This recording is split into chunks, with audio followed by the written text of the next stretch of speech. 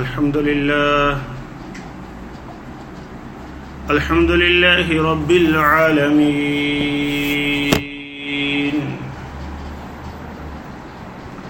والصلاة والسلام على سيد الأنبياء والمرسلين. أما بعد فأعوذ بالله من الشيطان الرجيم. بسم الله الرحمن الرحيم.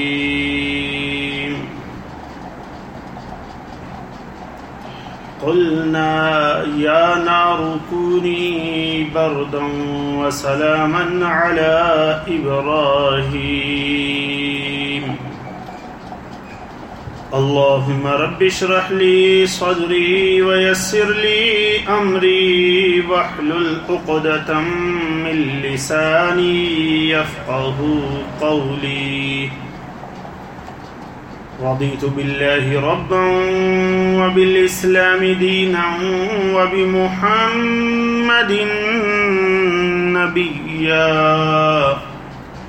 الصلاة والسلام عليك يا رسول الله وعلى آلك وأصحابك يا حبيب الله. الصلاة والسلام عليك يا نبي الله وعلى آلك وأصحابك يا نور الله.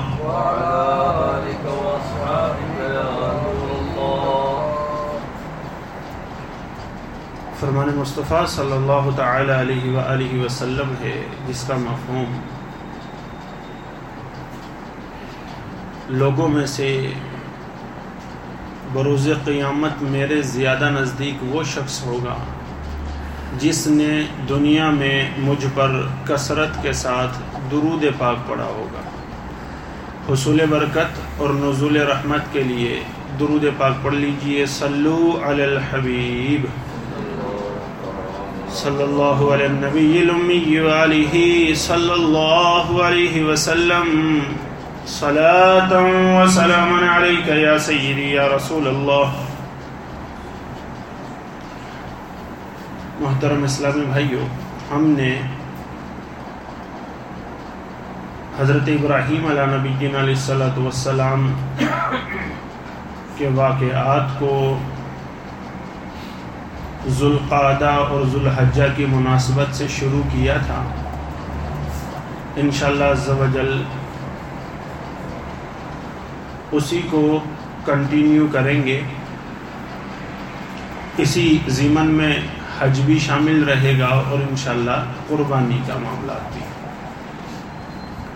ہم جمعۃ المبارک کی نشست میں یہ سن چکے ہیں کہ ابراہیم علیہ نبی علیہ الصلوۃ والسلام کی ولادت بسعادت کا معاملہ کس طرح ہوا، اور پھر تہخانے سے باہر تشریف لا کر ابراہیم علیہ نبی علیہ الصلوۃ والسلام نے کس طرح تبلیغ فرمائی اپنی قوم کو.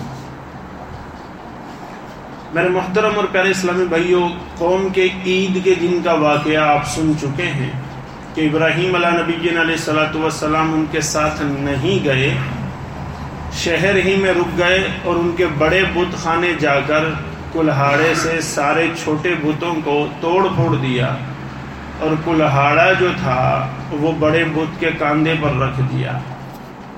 جب قوم آئی اور اپنے خداؤں کا یہ حال دیکھا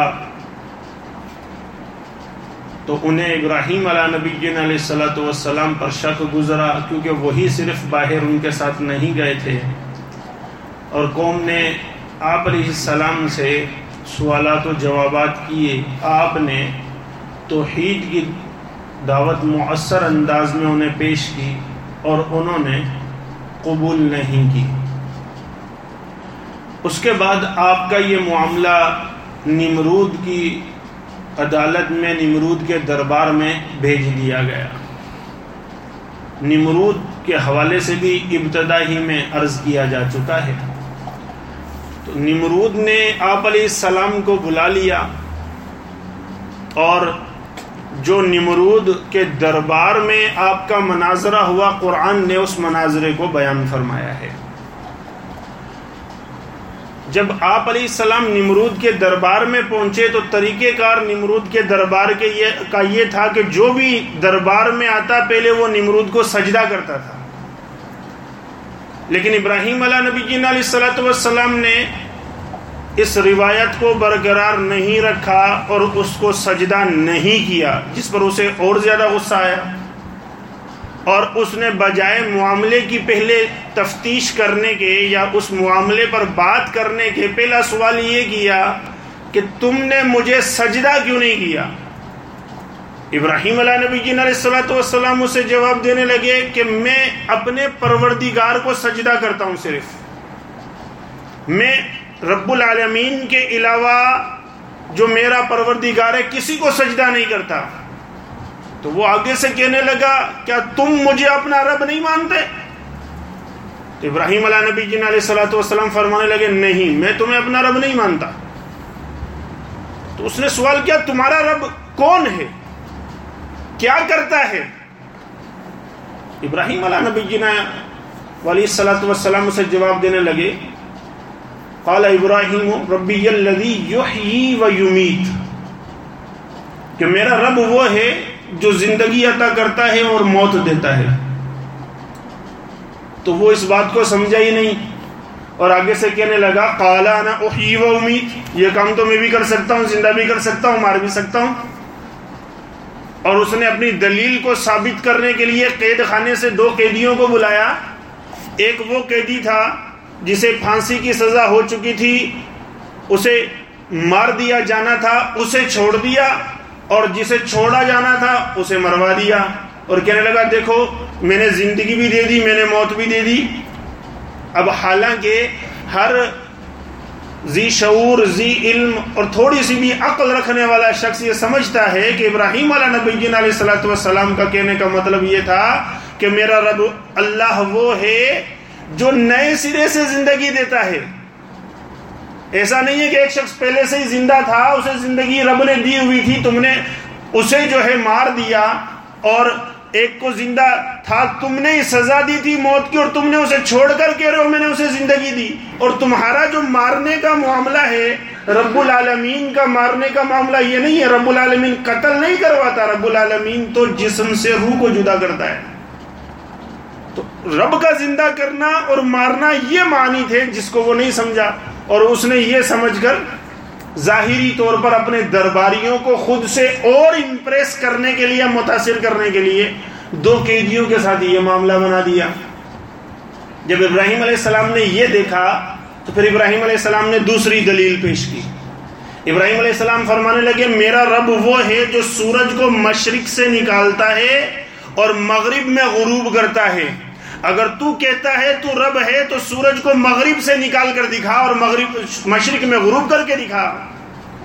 پھر قرآن کہتا ہے ابراہیم علیہ السلام کی یہ دلیل جب اس نے سنی نا تو فبہت الذی کفر، تو کافر کے ہوش اڑ گئے، یہ کیسے ہوگا؟ سورج کو مغرب سے کیسے نکالوں، مشرق میں کیسے غروب کروں؟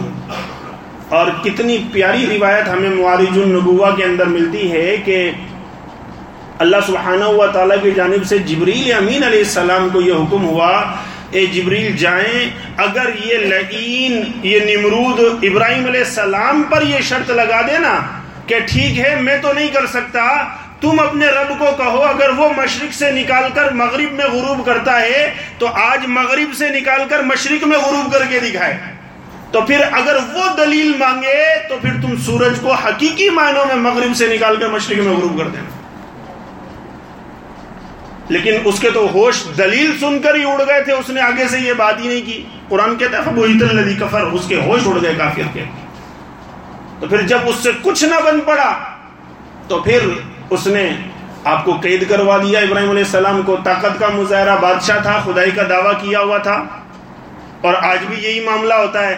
جب دلیل پیش کی جاتی ہے اور آگے سے معاملات بتائے جاتے ہیں تو جن کے پاس جواب نہیں ہوتا نا، پھر وہ آگے سے اپنی طاقت کے مظاہرے کر رہے ہوتے ہیں، حالانکہ ان کو پتا ہوتا ہے کہ سامنے والے نے جو بات کی ہے وہ 100% درست ہے، اس بات میں کوئی غلطی نہیں ہے، اس چیز میں کوئی کوتاہی نہیں ہے، وہ اپنی بات کی دلیل بھی دے رہا ہے کہ جو بات میں کہہ رہا ہوں درست وہی ہے، اسے مان لو، اسی میں تمہارا فائدہ ہے. لیکن جب طاقت پاس ہوا کرتی ہے نا، اقتدار پاس ہوا کرتا ہے، حکومت پاس ہوا کرتی ہے، تو اکثر انسان شیطان کے بہکاوے میں آ جاتا ہے، آنکھوں میں پٹی بن جاتی ہے. جیسا کہ نمرود کا آپ یہ سن رہے ہیں کہ پہلے بھی اس نے پہلی دلیل کا جواب بھی کیسے دیا؟ 2 انسانوں کو بلا کر، 2 قیدیوں کو بلا کر، جس کو پھانسی کی سزا تھی اسے چھوڑ دیا، اور جسے چھوڑنا تھا اسے مروا دیا، اور کہا دیکھو قال انا احیی و امید، میں بھی زندہ کرتا ہوں، میں بھی مارتا ہوں. تو یہ ہوتا ہے جب آنکھوں پر پٹی بنتی ہے، اور جب اقتدار ہوتا ہے تو یہ پٹی بڑی مضبوطی سے باندھتا ہے شیطان. جب طاقت ہوتی ہے نا، پتہ ہے یہ سارے ڈپارٹمنٹ، پولیس بھی میرے انڈر میں ہے، سیکورٹی فورسز بھی میرے انڈر میں، لا انفورسمنٹ ایجنسیاں بھی میرے انڈر میں جو آرڈر پاس کر دوں گا جناب وہ تو پورا ہونا ہی ہونا ہے، میں اس کی کیوں سنوں؟ حالانکہ دربار کے اندر نمرود دلائل دیکھ کر جان چکا تھا کہ ابراہیم علیہ السلام صحیح ہیں. صرف خدائی کا دعویٰ کیا ہوا تھا اپنی عزت بچانے کے لیے، اپنا نام بچانے کے لیے، کہ میرا دعویٰ جھوٹا نہ پڑ جائے، اپنے دعوے کو سچا ثابت کرنے کے لیے اکڑ گیا، ضد پر جم گیا. آج ایسے دنیا بھر میں معاملات آپ کو نظر آئیں گے. دور نہ جائیں، اپنے ملک پاکستان کو دیکھیں تو وہاں بھی بے شمار معاملات ملیں گے.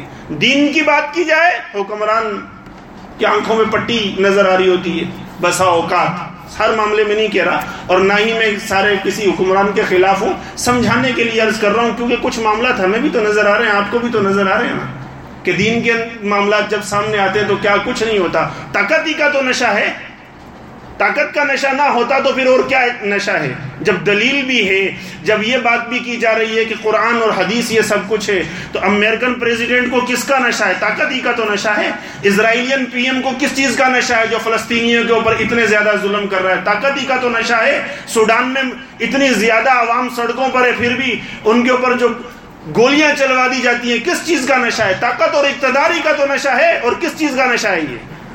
لیکن میرے محترم اور پیارے اسلامی بھائیو، یاد رکھیے اللہ سب سے بہتر انتقام لینے والا، سب سے بہتر بدلہ لینے والا ہے. اس کی رسی جب وہ کھینچتا ہے نا تو پھر سارے نشے اتر جاتے ہیں. انسان طاقت کے نشے میں آ کر، اقتدار کے نشے میں آ کر، مال و دولت کے نشے کے اندر آ کر بے شمار چیزوں کو بھلا بیٹھتا ہے، حتیٰ کہ اپنی اوقات بھلا دیتا ہے کہ میں کیا تھا، آج میں اگر یہ پہنچا ہوں تو مجھ پر یہ اللہ کا فضل ہے، مجھے اللہ کے احکامات کی فرما برداری کرنی چاہیے، مخلوق پر ظلم نہیں کرنا چاہیے، اللہ کے دین سے نہیں ٹکرانا چاہیے. اللہ سبحانہ و تعالیٰ سب کو سمجھ عطا فرمائے. نمرود بھی ایسا ہی معاملہ بنا رہا تھا. جب اس نے دیکھا کہ دلیل سے عاجز آ گیا ہوں، اب میرے پاس دلیل تو بچی نہیں، ابراہیم علیہ السلام کو قید کروا دیا. ابراہیم علیہ السلام کو قید کروا کر مشورہ بلا لیا. اب کیا کریں؟ تو مشورہ دینے والوں نے یہی کہا، قالوا حرقوه وانصروا آلہتکم ان کنتم فاعلین. ایسا کرتے ہیں آگ میں اس کو ڈلوا دیتے ہیں، آگ میں جلوا دیتے ہیں، اور اس طرح آگ میں اس کو جلوا کر زندہ ہم اپنے خداؤں کی مدد کرتے ہیں. باطل کا معاملہ یہی ہوتا ہے نا. ہماری مدد کون کرتا ہے؟ اونچا بولیے گا. ہماری مدد اللہ کرتا ہے نا. اور ان کا حال کیا تھا؟ وہ کہہ رہے ہیں آلہتکم ان کنتم فاعلین. ابراہیم علیہ السلام کو آگ میں پھینک دیتے ہیں، زندہ جلا دیتے ہیں، اور پھر اس سے ہوگا کیا؟ اس سے ہم اپنے خداؤں کی مدد کریں گے. وہ اپنے خدا اپنے ماننے والوں کی مدد کرتا ہے یا ماننے والے اپنے خدا کی مدد کرتے ہیں، یہ آسان سب سمجھ سکتے ہیں. تو باطل کا معاملہ یہی ہوتا ہے. آگ کا بندوبست کیا جانے لگا. نمرود نے اعلان کر دیا 4 دیواری بنائی جائے. روایتوں میں لکھا 30 گز لمبی اور 20 گز چوڑی 4 دیواری بڑی بنائی گئی، اور شہر کے اندر اعلان کروا دیا گیا کہ سارے شہر والے، مرد عورت بوڑھے بچے، سب کی ذمہ داری ہے لکڑیاں اکٹھی کریں، اس 4 دیواری میں جمع کی جائیں. لکڑیاں اکٹھی کی گئی، اس 4 دیواری کے اندر جمع کی گئی، اور اس 4 دیواری کے اندر لکڑیاں اکٹھی کر کے جب لکڑیوں کا انبار اوپر تک ہو گیا تو پھر اسے آگ لگائی گئی، اور ابراہیم علیہ نبی علیہ الصلوۃ والسلام کو لایا گیا اور پھر آگ میں ڈالنے کی کوشش کی گئی. تو اب اس آگ اتنی زیادہ تھی، روایتوں میں بیان کیا جاتا ہے کہ آگ میں ڈالنے کا کوئی بندوبست نہ ہونے کی وجہ سے کوئی قریب بھی نہیں جا پاتا تھا. اتنی شدید آگ کہ قریب جائے کون، جو قریب جائے وہ جل جائے. تو اس وقت شیطان پھر آ گیا سب مدد کرنے کے لیے. ایسے موقعوں پر شیطان ہی آتا ہے نا مدد کرنے کے لیے، کہ وہ الٹی سیدھی راہیں دکھاتا ہے، پھر وہ راستے بتاتا ہے اپنے پیروکاروں کو. یہ سارا معاملہ اس کا شروع سے ہی رہا ہے، آج سے نہیں ہے، شروع سے. چاہے وہ ہمارے نبی صلی اللہ تعالی وسلم کے معاذ اللہ قتل کا منصوبہ قریش کو کس نے دیا تھا؟ شیطان نہیں دیا تھا نا دارالندوہ میں آ کے، جب سارے قریش کے قبیلوں کے سردار بیٹھ گئے کہ اب کیا کریں، یہ اسلام تو رک ہی نہیں رہا، اسلام تو پھیلتا ہی چلا جا رہا ہے، کیا کریں؟ بڑا سا بزرگ بن کے آگے بیٹھا، کہا میں رائے دیتا ہوں، نجد سے آیا ہوں، وہاں کا بزرگ ہوں، بھائی آپ کی رائے کیا ہے؟ سب تعظیم کرتے ہوئے کہنے لگے شیطان سے، تو کہنے لگا ایک ایک قبیلے سے ایک ایک نوجوان منتخب کر لو، محمد صلی اللہ علیہ وآلہ وسلم کے گھر کا جو ہے وہ پہرا دو، جو ہی صبح کے وقت باہر وہ تشریف لائیں، سب نے اکٹھے ان پر تلوار چلانی ہے۔ بنو ہاشم ایک قبیلے والے سارے قبیلوں سے کیا بدلہ لیں گے؟ لڑ وہ سکیں گے نہیں سارے قبیلوں سے، تو پھر لازمی طور پہ دیت کی بات کریں گے، ہم سے لے دے کے معاملہ ہو جائے گا اور آپ کا یہ مسئلہ حل ہو جائے گا۔ یہ منصوبہ بھی شیطان کا دیا ہوا تھا، اور اللہ نے کیسے حفاظت فرمائی؟ ہمارے نبی صلی اللہ علیہ وسلم کی اللہ کا حکم آیا، اے محبوب صلی اللہ علیہ وسلم ہجرت فرما لیجئے۔ رات کو قرآن کی تلاوت کرتے ہوئے باہر آئے، زمین سے مٹیاں اٹھائی، کنکریاں اٹھائی، سارے کافر کھڑے ہوئے تھے، ان کی جانب پھینکی، سب اندھے ہو گئے، اطمینان سے نکلے، ابو بکر صدیق رضی اللہ تعالیٰ عنہ کو لیا اور مدینہ تشریف لے آئے۔ جب آگ میں ابراہیم علیہ السلام کو ڈالنے کی بات آئی ہے تو اس وقت بھی یہ، اب آگ میں پھینکیں کیسے؟ اس چار دیواری کے اندر آگ میں ڈالیں کیسے؟ شیطان آ گیا، آ کر کہتا ہے میں طریقہ بتاتا ہوں، منجنیق بناؤ۔ اس وقت سب سے پہلے کتب میں لکھا پہلی منجنیق اس وقت بنی تھی۔ منجنیق آپ نے دیکھی ہوگی نا، پرانے دور کے اندر جنگوں کے اندر بھی استعمال ہوتی تھی، پتھر رکھ کر جب لیور کو کھینچا جاتا تھا تو وہ پتھر اڑتا ہوا قلعے کی فصیلوں سے جا کر دیواروں سے جا کر ٹکرایا کرتا تھا، اس مشین کو منجنیق کہتے ہیں۔ شیطان نے کتب میں لکھا، روایتوں میں آیا کہ شیطان نے وہ منجنیق جہنم کے دروازے پر دیکھی تھی، تو اس نے منجنیق دیکھی ہوئی تھی تو اس نے منجنیق بنانے کا طریقہ بتایا، منجنیق بنائی گئی، ابراہیم علیہ السلام کو منجنیق پر باندھا گیا، ہاتھ بھی بندھے ہوئے ہیں، پیروں میں بھی بیڑیاں ہیں، اور منجنیق سے باندھ کر اندر پھینکنے کی تیاری ہے۔ اور اس وقت پورے روئے زمین پر صرف اکلوتا ایک انسان ایسا ہے جو رب العالمین کو وحدہ لا شریک ماننے والا، ایک انسان۔ فرشتوں کی آنکھوں میں بھی روایتوں میں لکھا ہے آنسو آ گئے، فرشتے بھی رو پڑے اور رو کر عرض کرنے لگے رب العالمین پوری دنیا کے اندر ایک آدمی ہے جو تجھے وحدہ لا شریک مانتا ہے، اسے بھی آگ میں ڈال دیا جائے گا تو تجھے تو وحدہ لا شریک ماننے والا انسانوں میں سے کوئی ہے ہی نہیں۔ رب العالمین نے آگے سے ارشاد فرمایا میرے فرشتوں جاؤ، میں نے تمہیں جو ذمہ داریاں دی ہیں، طاقتیں دی ہیں، تمہارے پاس ذمہ داریاں بھی ہیں، میری جانب سے طاقتیں بھی ہیں، جا کر میرے خلیل سے پوچھ لو، وہ تم میں سے جس کی مدد لینا چاہتا ہے لے لے، میری طرف سے اجازت۔ ہوا کا فرشتہ آیا، آ کر کہتا ہے ابراہیم اللہ نے مجھے ہوا پر مقرر کیا ہے، دنیا کے اندر جتنی ہوا چلتی ہے اللہ کے حکم سے میں چلاتا ہوں، آپ حکم دیں میں ہوا سے اس آگ کو یہاں سے اٹھا کر دوسری طرف پھینک دوں گا۔ ابراہیم علیہ السلام فرماتے ہیں مجھے آپ کی حاجت نہیں۔ پانی کا فرشتہ آتا ہے، کہتا ہے دنیا کا تمام پانی پر اللہ نے مجھے قوت دی ہے، میری ذمہ داری ہے پانی کے اوپر، میں پانی کو اس طرف بہا کر لے آؤں گا، آگ کو بجھا دوں گا، آپ مجھے حکم کریں۔ ابراہیم علیہ السلام فرماتے ہیں تیری حاجت نہیں۔ حتیٰ کہ جب منجنیق کو کھینچا گیا اور آگ کی طرف آپ کو پھینکا گیا، راستے میں جب تھے آگ کے اور منجنیق کے درمیان جبریل امین حاضر ہو کر عرض کرتے ہیں ابراہیم علیہ السلام کوئی حاجت ہے تو بولیں، کوئی کام ہے تو بولیں، میں بھی فرشتوں کا سردار حاضر ہوں۔ ابراہیم علیہ السلام آگے سے ارشاد فرماتے ہیں حاجت تو ہے لیکن آپ سے نہیں۔ دیکھیے کتنی پیاری بات ہمیں سکھائی جا رہی ہے۔ ابراہیم علیہ السلام فرما رہے ہیں حاجت ہے لیکن آپ سے نہیں ہے، مجھے حاجت میرے رب ہی سے ہے، میرا رب جانتا ہے کہ اس کے بندے ابراہیم کے ساتھ کیا معاملہ ہو رہا ہے۔ انکار کر دیا۔ آگ کے جب قریب پہنچے اللہ سبحانہ و تعالیٰ نے آگ کو حکم دے دیا۔ قرآن کہتا ہے اللہ نے فرمایا قلنا یا نار کونی بردا وسلاما علی ابراہیم، اے آگ ابراہیم پر سلامتی والی ہو جا، ٹھنڈی ہو جا۔ اور روایتوں میں نقل کیا گیا وہی آگ نہیں بلکہ پوری دنیا کی اس وقت آگ ٹھنڈی ہو گئی۔ اور اللہ نے اس آگ کو جس میں ابراہیم علیہ السلام کو پھینکا گیا، اس آگ کو گلزار بننے کا، گارڈن بننے کا حکم دے دیا۔ اس کے اندر پھول کھل گئے، نہریں بہنے لگی، چشمے جاری کر دیے گئے۔ جبریل علیہ السلام، میکائیل علیہ السلام خود فرشتوں کے ساتھ تشریف لے آئے اور آگ پوری کی پوری گلزار بنا دی گئی۔ ابراہیم علیہ السلام اب اس آگ کے اندر موجود ہیں. نمرود کی بیٹی جس کا نام رغفہ بیان کیا جاتا ہے اپنے باپ سے کہتی ہے بابا جان اگر آپ اجازت دیں تو میں ذرا محل کی چھت پر جا کر دیکھوں کہ ابراہیم کا کیا بنا. تو نمرود آگے سے کہتا ہے جل کر خاک ہو گیا ہوگا, راکھ بن گئی ہوگی, کیا دیکھنا ہے. کہا نہیں مجھے آپ اجازت تو دیں. اپنی بیٹی کو اجازت دی, وہ محل کی چھت پر گئی. جب محل کی چھت سے اس چار دیواری کے اندر جھانکا تو وہاں راکھ کے بجائے وہاں پر تو گل و گلزار نظر آیا. ابراہیم علیہ السلام کو آواز دے کر کہنے لگی یہ کیا معاملہ ہے. ابراہیم علیہ السلام نے فرمایا رب العالمین نے اس آگ کو میرے لیے گلزار بنا دیا. کہا اگر میں آنا چاہوں اس آگ کے اندر جو گلزار بنی ہوئی ہے کہ مجھے بھی گلزار بن کر ملے. ابراہیم علیہ السلام ارشاد فرمانے لگے آؤ, لیکن یہ پڑھتے ہوئے آؤ لا الہ الا اللہ ابراہیم خلیل اللہ. کلمہ پڑھتے ہوئے آ جاؤ, آگ تمہارے لیے بھی گلزار ہو جائے گی. تو اسی لیے تو کہتے ہیں کہ کتنے خوش نصیب ہیں مسلمان کہ اللہ نے کلمہ عطا کیا لا الہ الا اللہ محمد الرسول اللہ. جو کافر دل سے پڑھ لے, دل کی تصدیق کے ساتھ پڑھ لے, زبان کے ساتھ ادائیگی کر دے, اللہ اس کے پچھلے تمام گناہوں کو بخش دیتا ہے.